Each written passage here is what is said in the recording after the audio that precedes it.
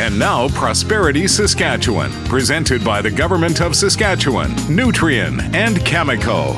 Ukraine was a global leader in crop production, but the war has seen their crop exports crippled. Add to this that Russia was also a huge provider of crops, and their ability to ship crops has been impacted. And then Russia and Belarus produce about 40% of the world's potash, a fertilizer critical for growing crops. And these shipments have also been dramatically impacted. And then there is the oil and gas and nuclear fuel from Russia being impacted. So we've lost a major source of food, the fertilizer to help others grow more food, and a huge source of energy to make all of this happen. This is not good.